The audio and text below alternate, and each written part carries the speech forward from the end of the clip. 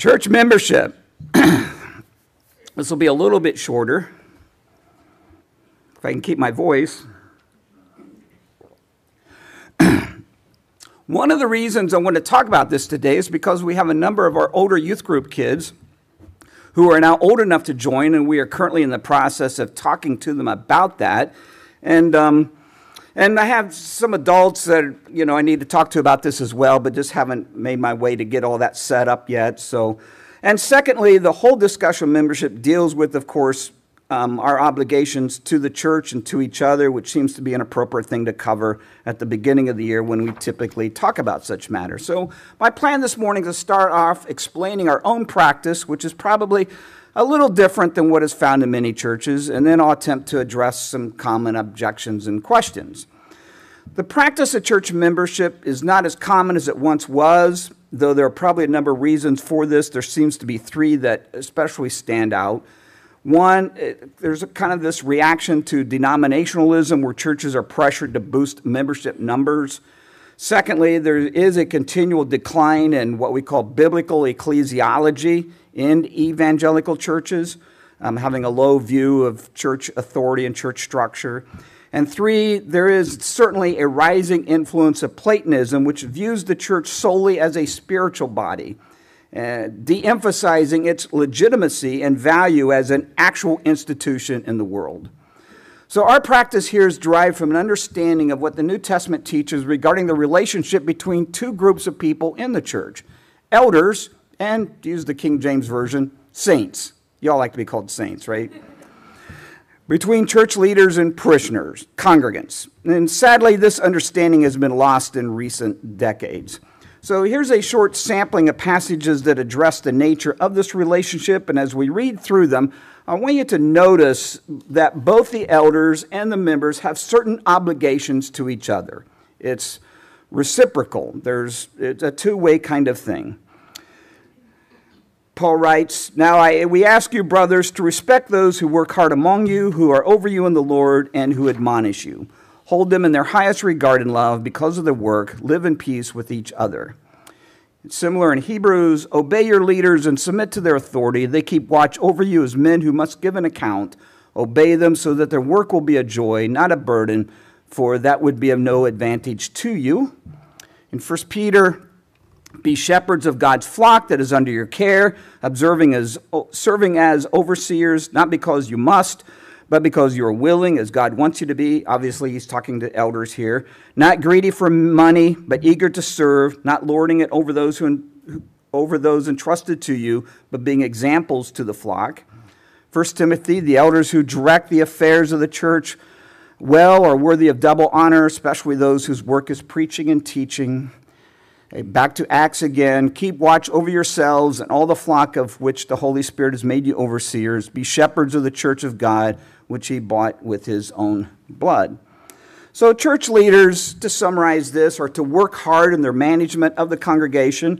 They are called upon to not only teach, but also to admonish, which implies accountability.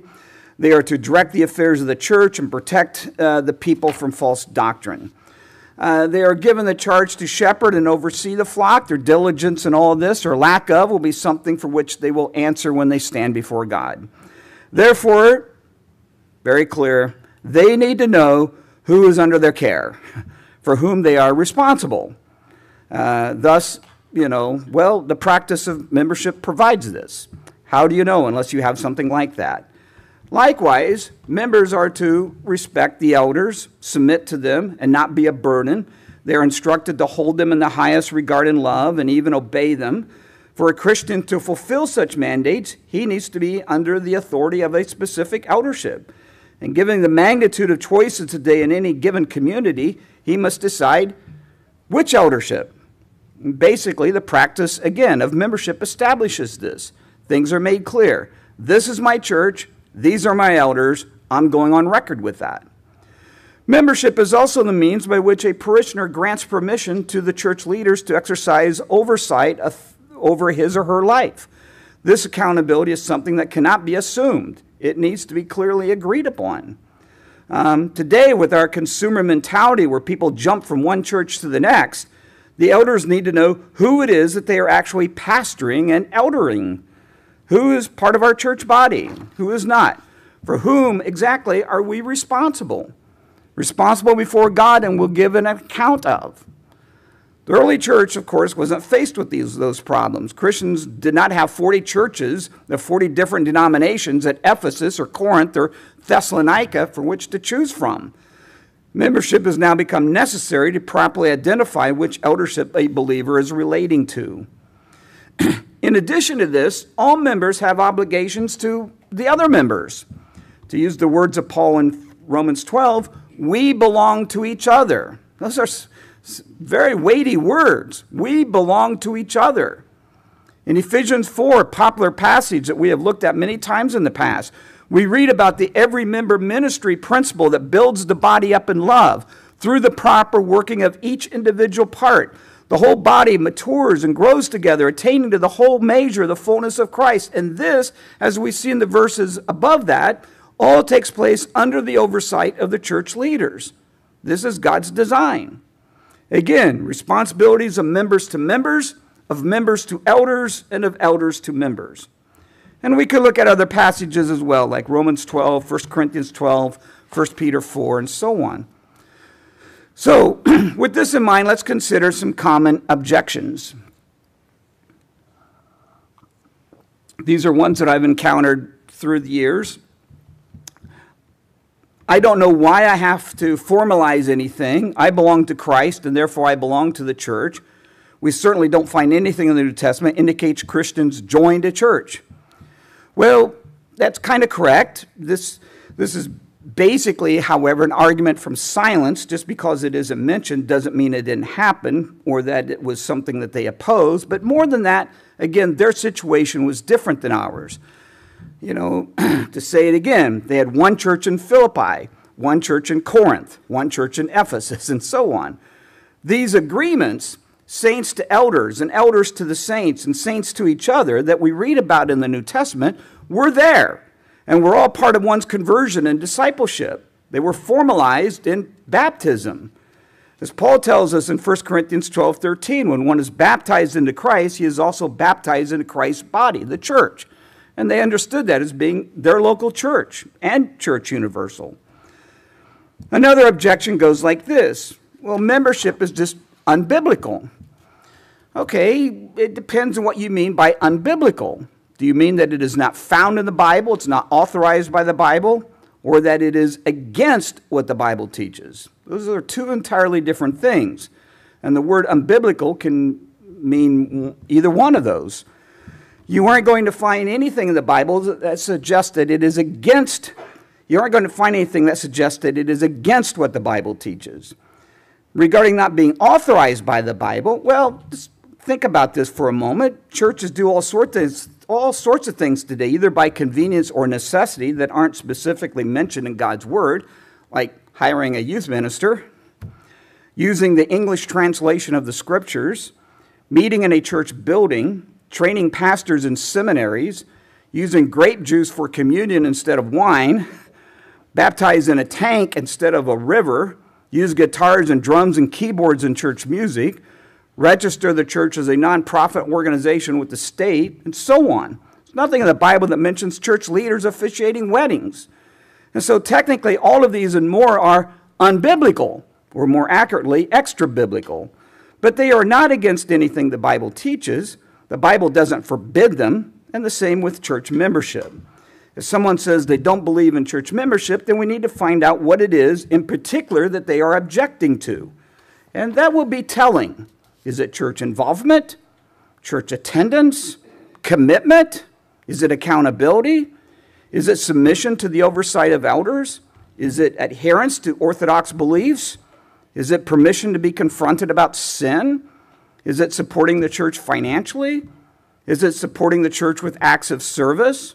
Is it supporting the church by not creating divisions? And then there's this objection, which is more like a backdoor objection to membership. I don't understand why I can't serve unless I'm a member.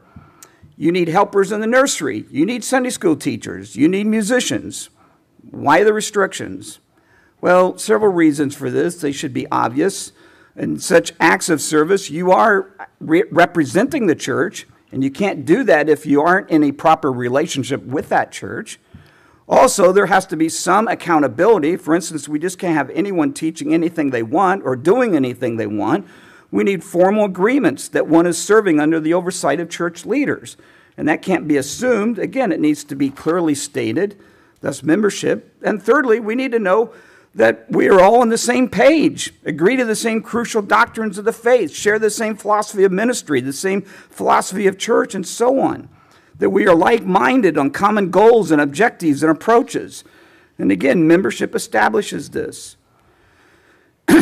A question, not really an objection, but a valid question is this, is what about kids, children and teens under 18 who are part of families that are members? We consider them members with a small m, you might say.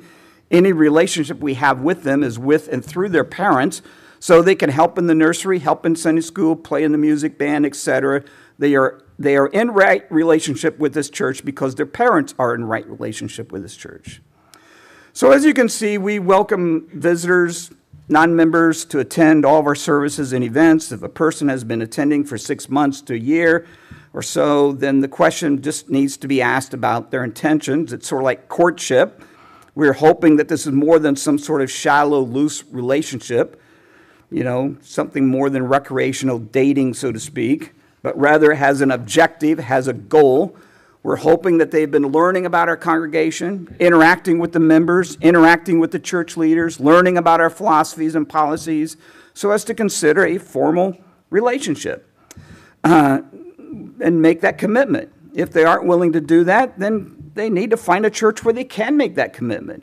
One thing we don't want to do here is accommodate this I don't need to be accountable to any church attitude. Every Christian needs to be rightly related to a church body. All right, there's one more, and it is one that I've never heard anyone actually say, but I'm pretty sure that it's there lingering in the back of people's minds. And it goes like this.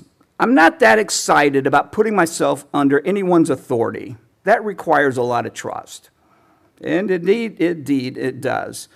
And if you were to look at our own eldership here, Dave, Tim, and me, well, to speak candidly, it's not a 5-star rating, all right? There's a lot of flaws. There's a lot to be improved upon. In some ways, we are good elders. In some ways, we are poor elders. And in some ways, we are okay elders. Depending on your expectations, an eldership with a 5-star rating might be hard to find. And this is why we want folks to take 6 months to a year before they decide. Watch us, check us out, observe our strengths, take note of our weaknesses. This applies to both the eldership and the church body. If we fail to meet your expectations, then look for a church that you can be rightly related to. It's okay. But the New Testament, 1 Thessalonians 5, Hebrews 3, Hebrews 13, doesn't afford you the option of not being rightly related to a church or to an eldership. So there's so much more here about this whole subject I'd like to address, like how the practice of membership can protect the church from lawsuits and protect it from the aggressive agenda of the LGBT activists and so on. That's a whole nother subject. I'll say that maybe for another time. So just to wrap this up, I could probably illustrate our understanding of membership this way. The elders say to the members, this is what the scriptures require of us, and to the best of our ability, we will try to fulfill those responsibilities to you. The members say to the elders, this is what the scriptures require of us, and to the best of our ability, we will try to fulfill those responsibilities to you.